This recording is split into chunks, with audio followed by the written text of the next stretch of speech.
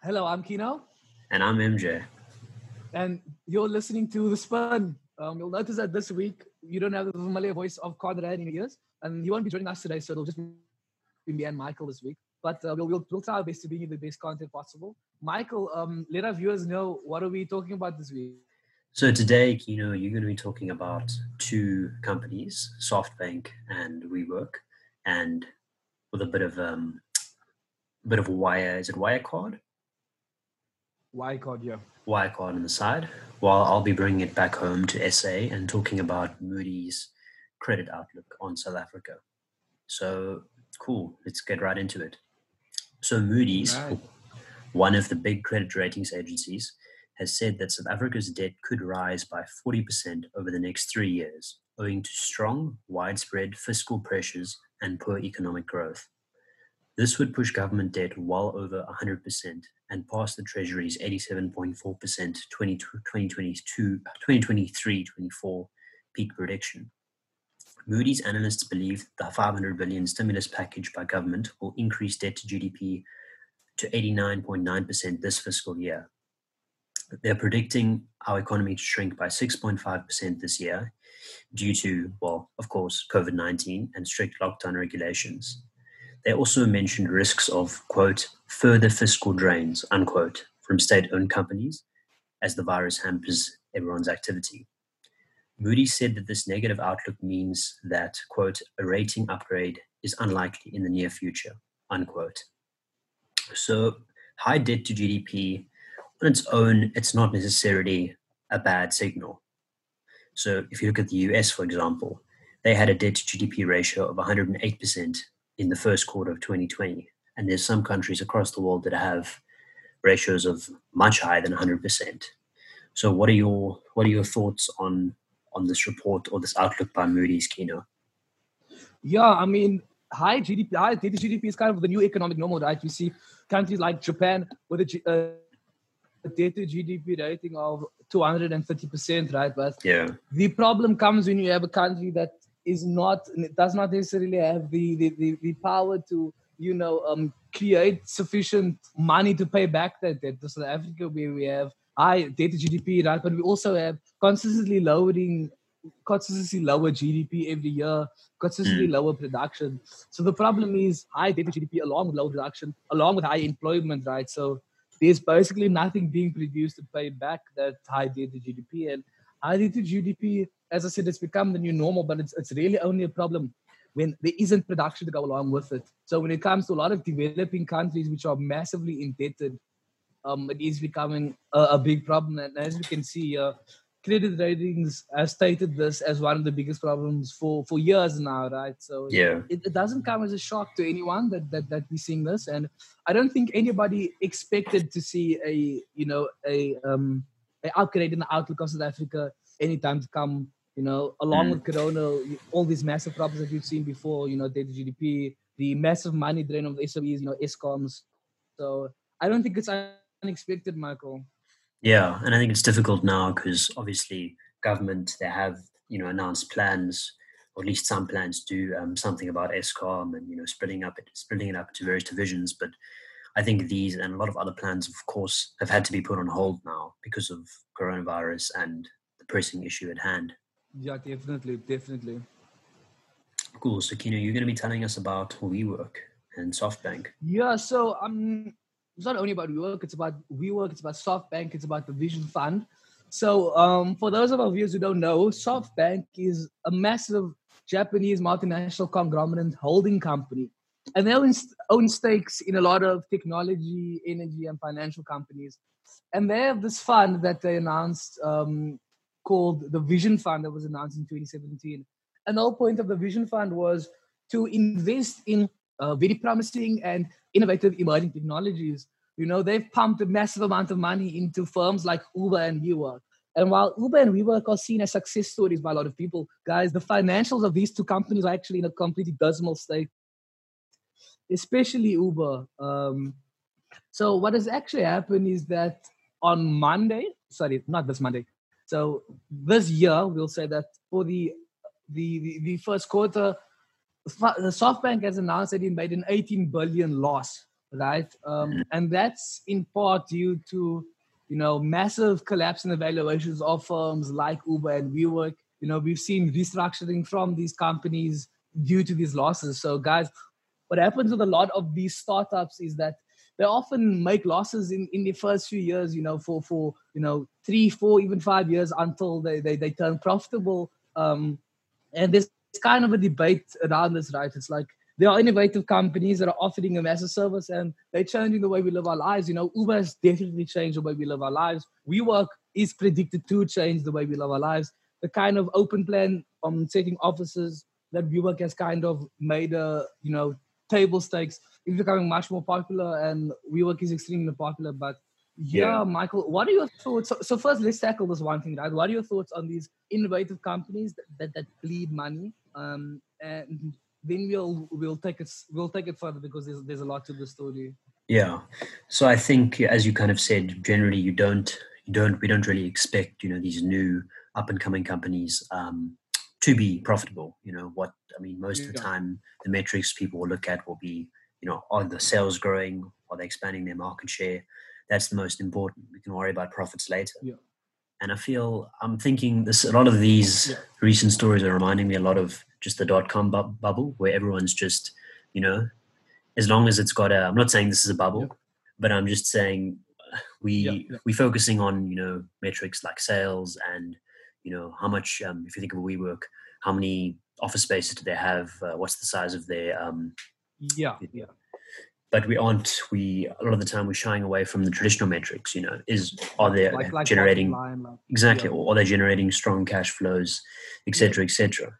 So I think there is definitely a risk to not looking at those metrics. But on the other hand, a lot of the time, you've got companies that, like, how many years did it take Amazon to turn a profit? Exactly. Amazon was unprofitable for many, many years.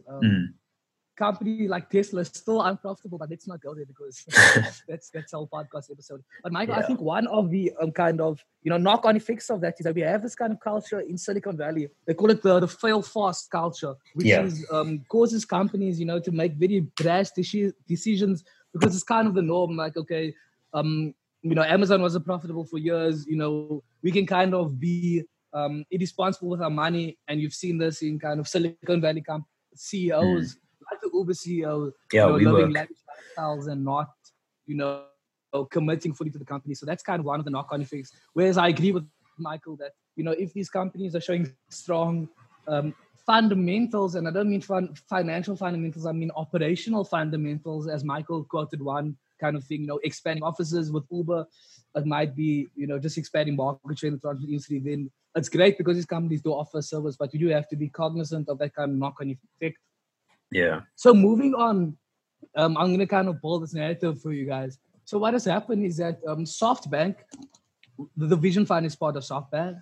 What has happened is their shares this week have actually hit the 20-year high as a result of aggressive stock buybacks. So let's just talk about this. I don't think we've covered stock buybacks in the podcast. So what basically happens is that when a company has kind of free cash flow lying around, extra cash, they can basically do two things, right? Given that all debt is paid off and things like that. They can either invest in CapEx, right? They can expand, they can, do that. Or they can buy back shares. And share buybacks have actually been a massive catalyst for what has been the biggest stock rally in all of history, which is the recent stock rally we've seen in, the past 3 years. And there's a lot of academic writing on this. And there's actually a school of finance that doesn't like the idea of share buybacks for two reasons. One is that, if you have extra cash lying around, there's always room to expand. There's always room to do something productive with it. And two, it's the fact that share buybacks, I'm going to say artificially, immediately increase the valuation of a company. And what it is that if you look at a metric like EPS, right, earnings per share, which is one of the most important metrics when looking at big companies, is that if you look at it, it's basically earnings as your nominator, right, and the amount of shares that you have out in your denominator. So what happens when you partake in a buyback, right, is that you decrease that denominator and immediately your earnings per share goes up, right? And a lot of the time it goes up aggressively, and you'll see that when earnings announcements happens, earnings per shares rose 50%. Why? The company has been buying back shares. And some people say it's not disingenuous, but no real growth has happened there, right? They've just bought back shares. So there is a school of thought that thinks that it's kind of artificial growth. Michael, what are your thoughts on share buybacks? Yeah, you covered basically that school of thought pretty well. The other the school of thought is basically that, if companies have cash lying around, because although it's often, you can often invest in new projects, new capex and stuff. It's not always. There's sometimes the case where, if you think of just a really depressed market, there might not be any opportunities available. So it might be best to buy back shares, but then the argument could also be, why not pay dividends instead with that cash? Exactly. Sorry, that was one thing I didn't mention. Is that the other option is to also pay dividends? Which Michael just told us.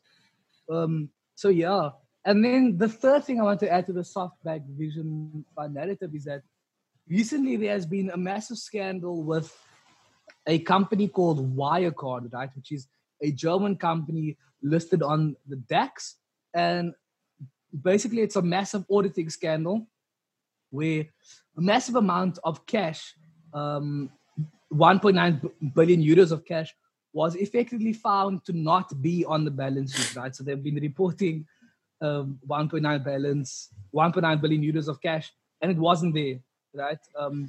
The authorities are now probing for money laundering, and people are looking into it. But the auditors of this company were EY, and the statement from EY were that, quote, clear indications that this was an elaborate and sophisticated fraud involving multiple parties around the world in different institutions with a deliberate aim of deception. I am not very knowledgeable about auditing. That's more Michael's field. But to me, it's like, isn't that the whole point of auditing companies, to uncover these deliberate aims of deception, right? If you have that much cash sitting on the balance sheet, how do you just not know that it's imaginary? Is what a lot of our listeners are thinking. And Softbank. Sorry, can I just interject there? Yeah, sure.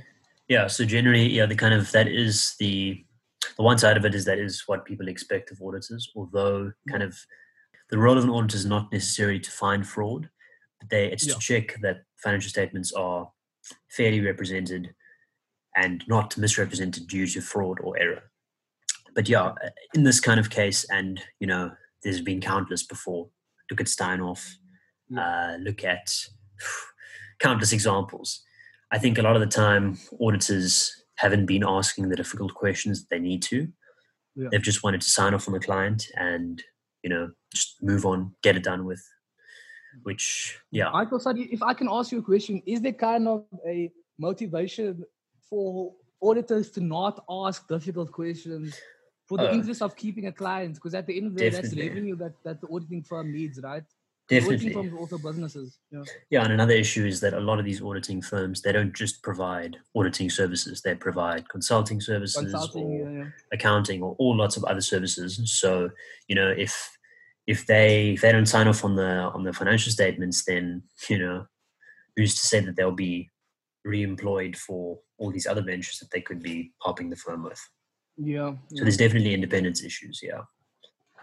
And the industry is also very competitive, right? Because you have these massive auditing giants, but you also have smaller companies that are very capable. So I wouldn't say that, or Michael, would you say that we are in a modern auditing crisis with all these frauds, or has it just been kind of a consistency with auditing work? Also, let's be very careful in not, we've seen all these fraud in the news recently, but we have to remember of the thousands of companies worldwide which have been audited correctly, which haven't been exposed for fraud, right? That's true. It's only these companies that are sticking out because of what happened. So I don't want to be brash and say we are in an auditing crisis. Crisis is a serious word. I mean, we're in a coronavirus crisis, but I'm not sure if I'd call it a crisis, but we definitely are in dire straits. I think especially all over the world, but I mean, especially South Africa. There is, fortunately, there are changes happening. One in South Africa is audit firm rotation that's coming into place, where the same auditor won't be allowed to audit a company for, I can't remember the number of years, but there's a limit to the number of years before they've got to rotate. I see. Also there's I think it's legislation that's been passed or soon will be passed in the UK that's also meant to reduce kind of these independence issues by preventing or reducing the number of non-audit services that are performed by audit firms. So there is change, there's reform happening, fortunately. But yeah. Thanks for that, Michael. And then the last thing that I just wanted to say is that Softbank also had a stake in Wirecard. So their investment practices are being kind of investigated by the shareholders for the reason of them, having a stake in Wirecard as well as the massive Vision Fund losses. And guys, that's the end of the podcast. We had some very interesting discussions today, and I hope you guys enjoyed. Yeah, thanks for joining us. Cheers.